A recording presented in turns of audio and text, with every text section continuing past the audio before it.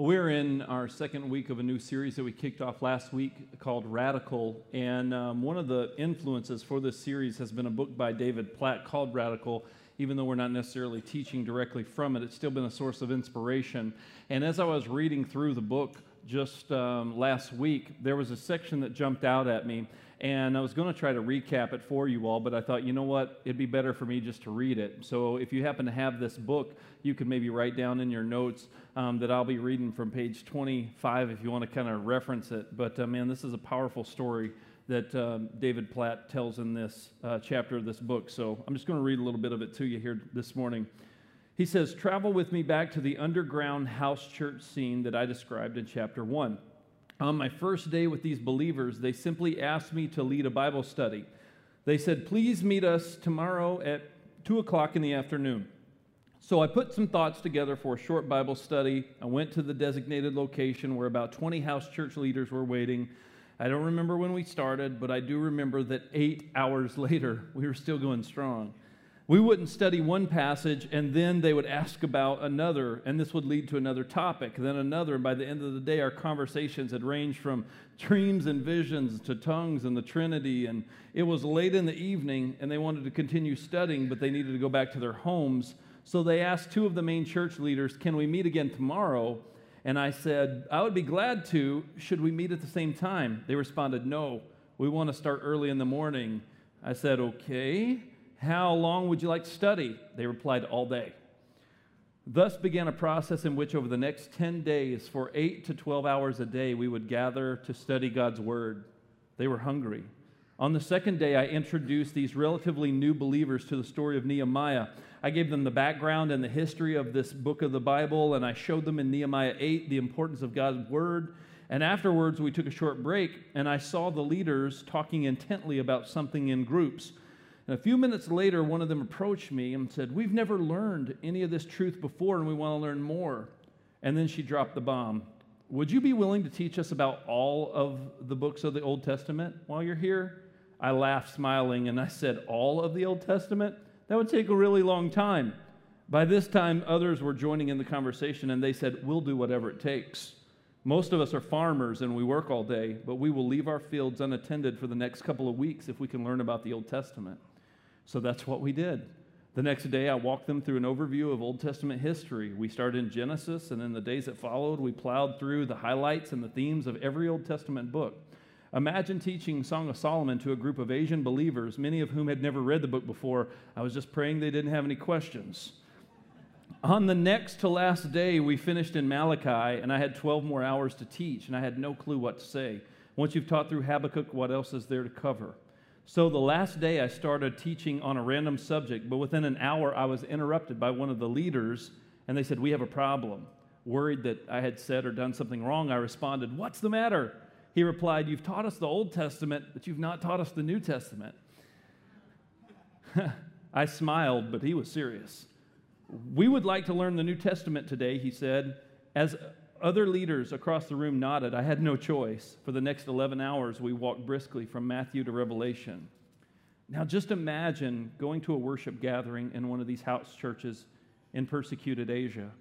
Not an all-day training in the Word, just a normal 3-hour worship service late in the evening.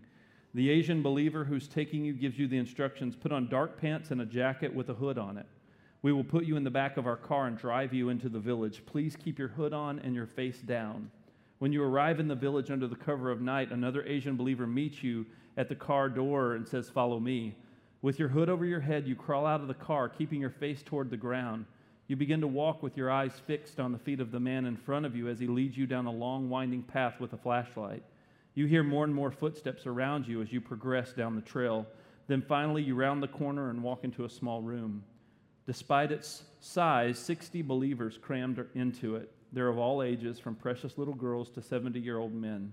They're either sitting on the floor or on small stools, lying shoulder to shoulder, huddled together with their Bibles in their laps. The roof is low, and one light bulb dangles from the middle of the ceiling as the sole source of illumination. No sound system, no band, no guitar, no entertainment, no cushioned chairs, no heated or air-conditioned building, nothing but the people of God and the Word of God. And strangely, that's enough. God's word is enough for millions of believers who gather in house churches just like this one. His word is enough for millions of other believers who huddle in African jungles and South American rainforests and Middle Eastern cities. But is His word enough for us? As I read that, I began to think about this thing that you and I have been taught from a very young age should be the pursuit of our life, and yet it conflicts with the message of the gospel and the passion and the radical pursuit that we should have of God and the radical lifestyle that He's called us to, and that thing that conflicts with that is this thing we call the American dream.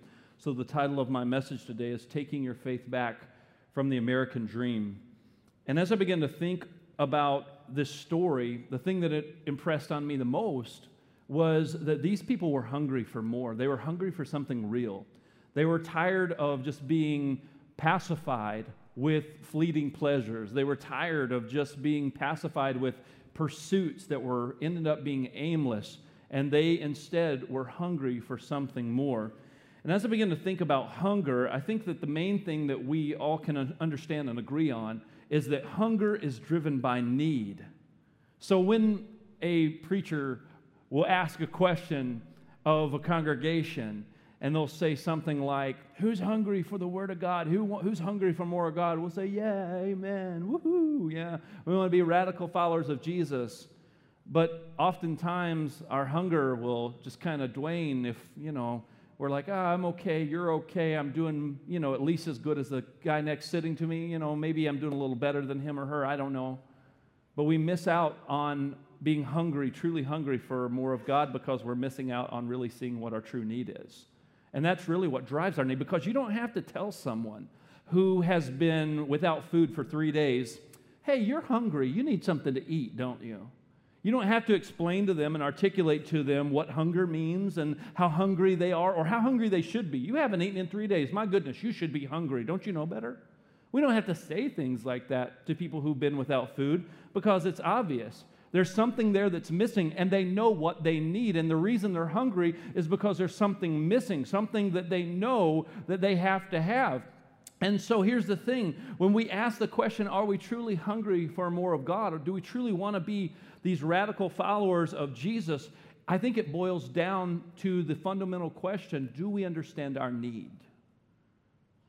The danger of the church in America is that we're very confused when it comes to identifying need, because we as Americans don't truly understand need like a lot of people in underdeveloped places of the world truly do. The things we think we need are much different from the things we actually need. And that's why we go seeking certain pleasures in life as the answer, because we don't understand or truly what we need. We drink the Kool-Aid, and it's distorted our definition of what need is. Because we're told from a very young age that if we work hard, do right, treat others right, that all of our dreams will come true. And then come the dreams that have been fed to us as a glorified lie. The dream that means we're supposed to be the ones end up being the hero. We're the one that's always supposed to get the recognition. We should always come out victorious, and we should always deserve to be happy, and we chase after happiness as our dream, and we think we deserve wealth and certain abilities and fame and a great retirement, and we deserve to be treated well, and we think we're entitled to all of these things because this is our dream, and it's the American dream to be happy, healthy, and wealthy. But have we ever stopped ourselves to ask, why do we want this?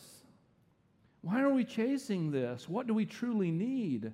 And church, today I want us to begin to take our faith back from this idea of the American dream by uncovering and unveiling our real need. As we talk about the gospel or the good news of Jesus Christ, we understand that the gospel reveals to us the glory of God. It shows us how great God is, not how great you and I are. Because when it comes to how great you and I are, man, we don't really make the cut. God is truly great, and the gospel doesn't show us how great we are. As a matter of fact, the gospel shows us and uncovers for us our true need, and it presents Christ as the answer to that need. The gospel is not a guide to self-improvement. The gospel doesn't reveal to us how God wants us to become better versions of ourselves and how He kind of wants to come along and help us out a little bit. You see, God's not interested in promoting you above His glory. He's not interested in promoting me above His glory. He's not interested in us thinking that we can somehow have God in our debt because of how great we are. No, even our abilities and the gifts that we have are things that we need to recognize we get to use for God's glory, not things that God necessarily needs to accomplish His will, because God can accomplish His plan without you or I being involved. We get to be a part of this. What a huge honor. What a huge blessing to think that we get to do this, because God isn't wondering and getting nervous about the fact, oh no, I hope Derek makes the right choice, because if he blows this one, he's going to mess up my whole plan. God's not getting nervous and shaky thinking, oh man, what you bonehead, why did you do that? Oh my gosh, why did you do that? Now I got to go back to the drawing boards and I have to form a new committee with the angels, and we all got to sit down and talk about this whole thing again because you blew it and you messed up my whole plan. God doesn't get nervous. God doesn't have to go back to the drawing board when you and I choose not to use the gifts and the things that He's given us. So God's will is not contingent upon how great we are. We didn't blow this thing. We didn't mess it all up just because we didn't do it. God's going to accomplish His will because He's God and He's bigger than you or me. It's that we get an invitation to get to be a part. And we need to recognize that. But we grow up in this American culture that tells us from childhood that we're special. And we want to believe this because why wouldn't you want to believe that, man? I mean, it makes us feel good. But what we have done is we've exchanged this feeling and made the gospel about us instead of about God. We've made the gospel about us. We've become glory thieves, where we want the attention on us, and we think that this whole thing is about us, and we miss it. And when we think that this whole thing's about us, we miss our need oftentimes, because we've been told that if we think a certain way, if we confess a certain thing, or if we believe certain things will happen, that we're going to have this amazing life. And folks, I would have a difficult time teaching that message to a brother in Christ that lives in persecuted China, meeting secretly in a home like we read about in that story. That message doesn't translate, and the reason it doesn't translate is because it isn't true. God is for God, and this is His gospel message that points to how awesome He is, not how awesome we are. It actually shows you and I the opposite. It shows us our need. And that's what the gospel is meant to do. It's to glorify Jesus and what He did on the cross, not how great you and I are, to where we're like, hey, God, did you see what I did? I helped that old lady change her tire on the side of the road, like bonus points, right, for that? It's pretty good, huh? I bet you sure are lucky to have me as a follower of Jesus, right? Don't you just wake up every morning and go, oh, I'm so glad Derek is following me. Oh, man, this is so great. No. That's not what God is doing.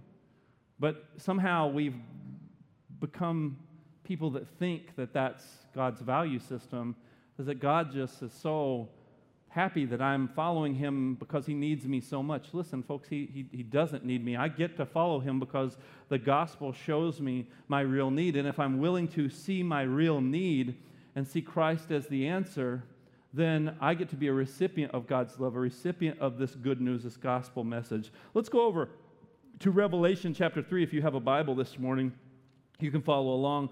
Also, I want to just give you guys a heads up. We haven't said anything about this in a while, just because we said it a lot for a while, and I've just kind of gotten lax in reminding you.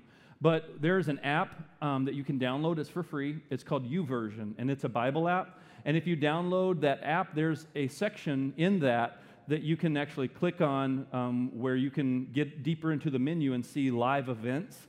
And if you click on live events, you should see Word of Grace pop up, and you can actually follow along in the notes that I've written, so that way you can have a copy of those notes, and you can also make your own notes on top of that. And then when you're done, you can email yourself a PDF, and it's pretty cool. And it's a free deal, so why not use it if you want to grow in your faith and kind of take some notes and whatnot. Just as long as you're, not playing Angry Birds or whatnot, it's fine. Checking your Facebook or whatever. So Revelation chapter 3. Now, before I read from Revelation 3, I want to give you guys a heads up of kind of what's happening here in Revelation 3 before we read it, so we can understand the context. So in Revelation 3, you have John, who was a disciple of Jesus, who has been exiled to this island called Patmos, all right? It's a place that's a prison island that where people just get exiled there and they're left there to die, right? So John's been taken to this island because of his faith. So it's because of him being in a persecuted time. You were killed or exiled for following Christ. And so John's on this island of Patmos, and God gives him this vision of all these things, and he tells him to write all of these things down. And he tells him to write things specifically to 7 different churches that actually existed, that were right off of the Isle of Patmos, that were on the bigger section of land there right next to this island.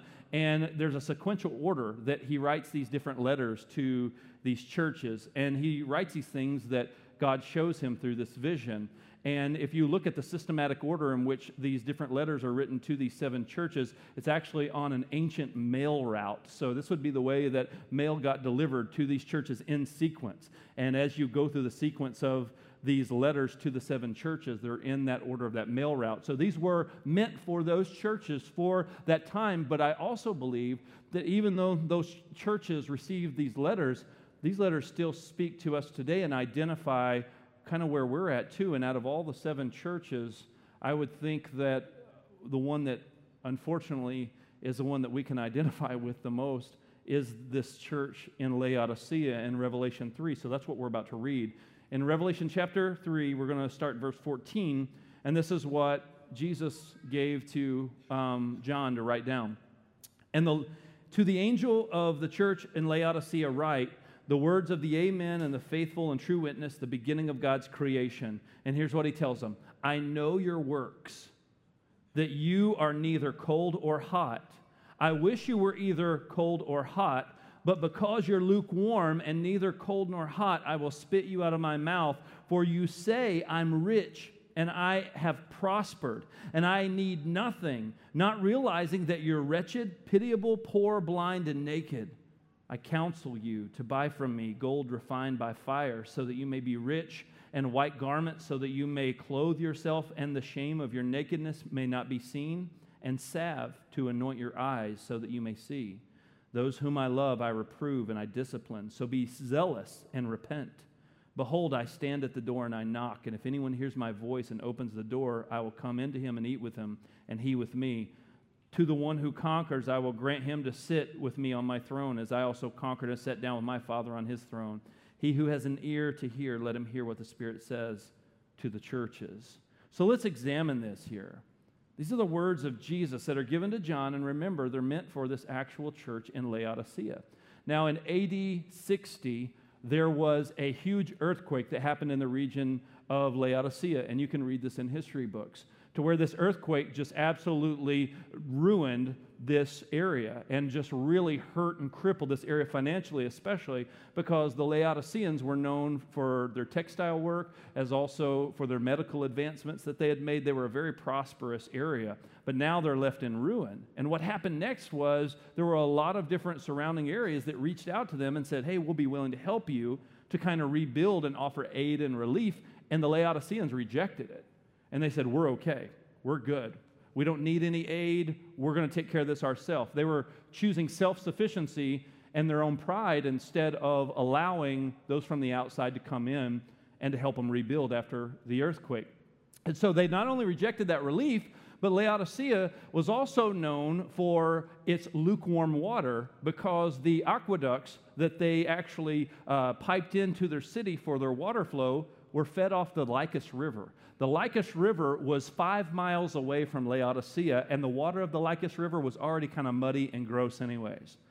And so we see that by the time the springs would send the water over to, carried by the aqueducts, and it would actually reach Laodicea, it was muddy, it was lukewarm, and it really wasn't good for much, and Laodicea was known for this. And I think what Jesus was doing here is he was likening their spiritual condition to their physical condition. He was saying, listen, you guys have rejected relief, and he wasn't necessarily chastising them for rejecting the physical relief, but he was telling them of their spiritual need and their spiritual condition by identifying to them that you've said, I'm okay, I'm good. So in other words, they're asking the question of, I'm in need? Like, I don't think I'm in need. I'm okay. And the reason we know this is because the next thing that John writes that Jesus said to them was, you say I am rich and I've prospered. You say you're doing good. You're saying I'm rich. He said, but you don't realize that you're naked, you're blind, you're actually wretched. People should be having pity on you because of the state that you're in. But you're going, I'm okay. I'm good. I don't really have a need. I mean, this might be for somebody else, but it's not for me because I'm okay. So they didn't want to acknowledge their need. They didn't want to say, this is what I need. They didn't want to say, I need help. Because that really takes humility to acknowledge that you need help. Because we all want to put our best foot forward, right? And we all want to show our strength. We don't want to lead off with our weaknesses. We want to lead off with our strength. And that's kind of what the Laodiceans were doing. And so because of this, they didn't even see the need that they truly had. They had become self-reliant. And here also Jesus says, man, I wish you were hot or cold, because that would be so much more beneficial. But just like that yucky, muddy water that's lukewarm that flows into your city, that's still the condition of your heart. Man, you're not sold out to anything. You're not passionate about anything. You're not hot or cold. You're trying to live just a complacent life, just thinking, I'm okay, you're okay, everybody's okay, and no one's really passionate or sold out or giving themselves over to anything. He said, this is your state. This is where you're at. This is the condition of your heart. And he's trying to reveal to them their need so that they can see their need. But he's saying, you're not getting it. You're not understanding it. And how many of us are stuck right there? We're stuck right there. We're stuck right there thinking, I'm okay. I don't really have a lot I need. I'm okay. We want everyone to leave us alone. And we want people, just to kind of be at arm's length. And we'll think, you know what? I'm as committed as I need to be, okay? At least I'm doing better than most people. And we'll begin to compare ourselves to other people. We'll begin to say, oh, well, at least, I'm not doing what so-and-so did. At least I'm, I don't really have, this need for God in my life because, I'm just trying to do pretty good on my own. I'm okay on my own. And we think we're doing better than most, and we don't really see our need because we're too busy chasing the American dream. Another thing that the Laodiceans did was that they're living in the past. They're living in the past. They thought they were still prosperous. How crazy is this? It doesn't say that they were lying about it. So these people weren't lying. They genuinely believed they were okay. They genuinely believed, we don't need help. We got this. They really and truly believed that. He said, but you don't realize you're naked, man. It's awkward. You think you've got clothes on, and you don't. You're poor, and we all see you're poor, but you think you're not poor. You think you don't need help, but we all can see you need help. And we're trying to tell you, and you keep rejecting it. Kind of like when you're able to see in a family member or a close friend, and you know something's wrong, and they won't let you in. You ever had that happen before? Yes. Or maybe we were that person. I can tell something's wrong with you. You're not being your normal self. Oh, nothing's wrong with me. I'm pretty sure something's wrong with you. And that only ticks them off more, right? But the thing is that we don't want to acknowledge the need. And neither did the Laodiceans. They wanted to live in the past, but they were blinded to their need. And how many of us are living in the past of our own self-sufficient successes? Or rather, we're living in the past of something that maybe God blessed us with in the past that we're trying to recapture, and live in the good old days. We're trying to recapture those things. Oh, man, if church could just go back to the way it used to be. If we could just do things the way we used to do. And we just always want to grab and reach back for something that was behind us instead of allowing that thing that was behind us to help propel us forward. We miss all these things because just like the Laodiceans, we think we're all right. But once we see our real need and the answer to that need being Jesus, we can't help but be a radical follower of Jesus. I'm telling you, church, once we see the fact that we actually are in need and we see the answer to that need, we can't help but be radical. It's not like we should be radical followers of Jesus because some pastor said, hey, be a radical follower of Jesus. Okay, thanks for the suggestion. Will do.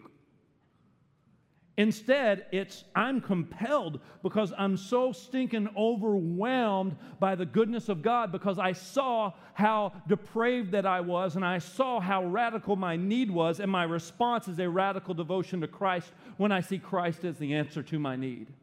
And until you see Christ as the answer to your need, and until you identify that you even have a need in the first place, you'll never really see the value of what Christ did on the cross. You see, it's not a question that we should ask, am I in need, but rather a statement, Jesus, I am in need. So we can take our faith back from the American dream by seeing that our need is Christ alone, and that Christ alone is the answer. So it no longer is a question, but rather it's a cry from our heart, because we see that, man, my sin is something I can't fix on my own. My depravity is something I can't fix on my own. My blindness, my nakedness, I can't fix these things on my own. So here's what we need to do. We need to first realize our need, okay? We need to realize our need. And if we don't see it, if we don't realize it, then we'll never be able to truly see value in Christ. What do we actually need? Well, first of all, he said, you're naked.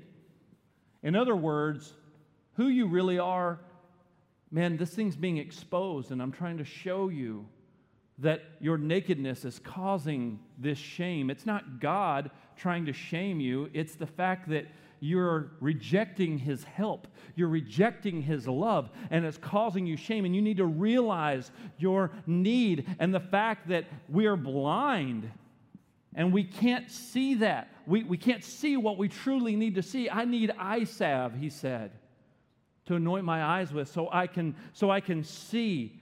See what? Well, see that I'm hopeless, that I am really, I'm really bankrupt. Maybe not from a cash position, but in the fact that I'm trying to earn my way into God's good graces by my behavior, or by doing everything just right, sitting up just right, reading just enough of the Bible, praying just enough, being just this type of person. There's all these nice things. And Jesus is like, you can do all those nice things, but you're still lukewarm if you haven't put your faith and your hope in Christ, because you haven't seen your need. You're trying to play the scales of justice and tip them in your favor, and you're trying to operate off of a karma-based system that if I do enough good, maybe that good will come back around to me. And that's not the message of the gospel. The message of the gospel is that we're not good, and there's nothing good in us, and that we have a deep, severe need, and that need is that we need to be forgiven, we need to be saved, we need to be put into right standing with a holy and perfect God. And you and I can't make a path for ourselves. Only Jesus can. Because Jesus took the punishment for your sin and my sin, and He opened my eyes so I'm not blind. He helped deliver me out of my bankrupt state, and He delivered me from this place of just simply not being good. And that's the thing that we have to realize, because a lot of people don't want to believe this. They don't want to believe that they're not good, because at the core we all want to believe we're good. And we think we're good based on the things that we do. And Jesus said, no, there's not one that's good, not one. It's just God. And when we realize He's good and we're not, then we can rest and trust in His goodness. Because as I begin to think about the scriptures that we read, it's kind of crazy. Because He asks the people of Laodicea, He tells them, He says, you guys need to buy from me gold refined in the fire. Why are you asking poor people to buy gold? Doesn't seem right. You just said we're poor, and you're asking me to buy gold? That would be like finding a homeless person on the street and saying, buy this $1 million mansion, and it's yours. Okay, I can't afford that. I can't buy it. I can't work hard enough to try to buy it. What am I going to do? That would be like telling someone who is starving, why don't you just walk through the doors of this all-you-can-eat buffet restaurant? And yet they couldn't do that on their own. They couldn't even get through the front door. That would seem to be very cruel. That would seem almost like you're taunting and tormenting someone to tell a poor person that you just called them poor, naked, blind, bankrupt, hey, buy gold from me refined in the fire. That's what Jesus said. How do I do this? Well, guess what? You can't do it in your own strength. You can't get that pure thing that God is trying to give you, that He likens to that pure gold that's been refined in the fire. You can't get that on your own. He said, buy clothes from me that are white, that are clean, so you can be forgiven. I can't buy those clothes. How do I even know how much they cost? I don't even know how to do this. He said, you need to get eye salve from me so you can anoint your eyes so you can see your need. You see, I can't do this on my own. Because guess what? God never asks me to do it on my own. He sent Jesus to pay the price for you and for me so that we can have things we didn't deserve, that we didn't earn, that we couldn't become worthy of in our own strength. And you want to know what getting what you didn't deserve is called? What's it called? Somebody help me out. It's called grace. And it's not just any type of grace, church, but it truly is His amazing grace that has truly set us free, that has covered all of our shame, that has bought and paid for our freedom so that we can truly see, so that now anything good in me comes out of the amazing grace of God and not from myself. It's the cross of Christ that I cling to. It's His cross and His goodness, because He who knew no sin became sin for me so I could know righteousness, so I could be in right standing in the eyes of God, not because of me, but rather in spite of me. His amazing grace has paved the way for you and for me. And we receive this gift from Christ by His amazing grace, not of our works, but rather I'm content and I'm rich in His grace. I am clothed in His righteousness, and my shame is covered by His grace. And I can now see my need, and I can see Jesus as the answer to my need by His grace alone. Over in Romans chapter 3, I want to read this scripture as we're wrapping up this morning. Over in Romans chapter 3, the Apostle Paul writes this in Romans 3 and verse 20. He says, "For by works of the law no human being will be justified in His sight, since through the law comes knowledge of sin. But now the righteousness of God has been manifested apart from the law, although the law and the prophets bear witness to it, that the righteousness of God through faith in Jesus Christ for all who believe. There is no distinction, for all have sinned and fallen short of the glory of God, and all are justified by His grace as a gift through the redemption that is in Christ Jesus." You see, it's a gift of grace. It's not something you have to work for, not something you have to try to earn or something you have to try to become worthy of, because none of us are worthy of it. We've all fallen short. We've all sinned, Scripture says. But that's not the end of the story. That'd be a sad thing if it were the end of our story. But because of God and His great mercy and His love and His grace, that's not the end of your story, and that's not the end of my story. That means there's hope, that we can be forgiven, that we can be brought into right standing in the eyes of God, that we don't have to be these lukewarm people, that we can be radical followers of Christ, fully devoted to Him, not just casually, conveniently, or conservatively devoted to Christ, because there's no such thing as a conservative radical. You're either radical or you're not. You're either hot or you're cold, or maybe you're lukewarm. But if you're going to follow Christ, be passionate for Him. Not because I told you to, because who cares what I say? At the end of the day, all that matters is, what is God speaking to your heart? What is the thing that He's stirring up in you, that He's calling you to? Maybe the things He's calling you to let go of, the things He's calling you to embrace. Whatever it is, know that His grace is sufficient and He is enough. Hebrews 4 and 16 says, "Let us therefore come boldly unto the throne of grace, that we may obtain mercy and find grace to help in our time of need." It says in our time of need. But we got to first acknowledge the need. We got to first go, yeah, I got a need. Jesus, I need you. I need to be forgiven. I don't want to live the rest of my life chasing after things that temporarily satisfy but then leave me feeling empty at the end of the day. I don't want to arrive at retirement age and find out that, God, I've been living my life selfishly for myself and not for you, because you're the only one worthy of true devotion.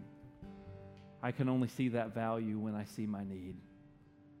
When I see the poor, the blind, the nakedness that I have because of my sin, instead of being arrogant, thinking, I got this. I don't need anything. I don't need God. I don't need Christ-centered community. I don't need church community. I don't need to be connected to, Christ-centered relationships. I don't need to know more about God. I know enough. I'm good. I'm okay. He says, no, you're not. You just don't realize it. And I hope today maybe you have seen some of your need, because a radical follower of Jesus is hungry to know him more, just like the people we read about in the beginning of this book. When we began to read about people that were so hungry for the Word of God that they were willing for 2 weeks to neglect their farm fields just to go and hear Scripture be taught by this American in this Asian country that's persecuted. And maybe that makes us feel bad. I don't know, but that wasn't my intent. I didn't want you to feel bad about it. Because if you feel bad about it, when you leave this place, you're probably not going to think about it again. But these people are coming out of the natural overflow of identifying their real need and finding the answer to that need. And because they found value in Christ, they are willing to inconvenience themselves for the sake of Christ. They're willing to say, yeah, what do you want me to do, Lord? What do you want me to do? How do you want me to respond?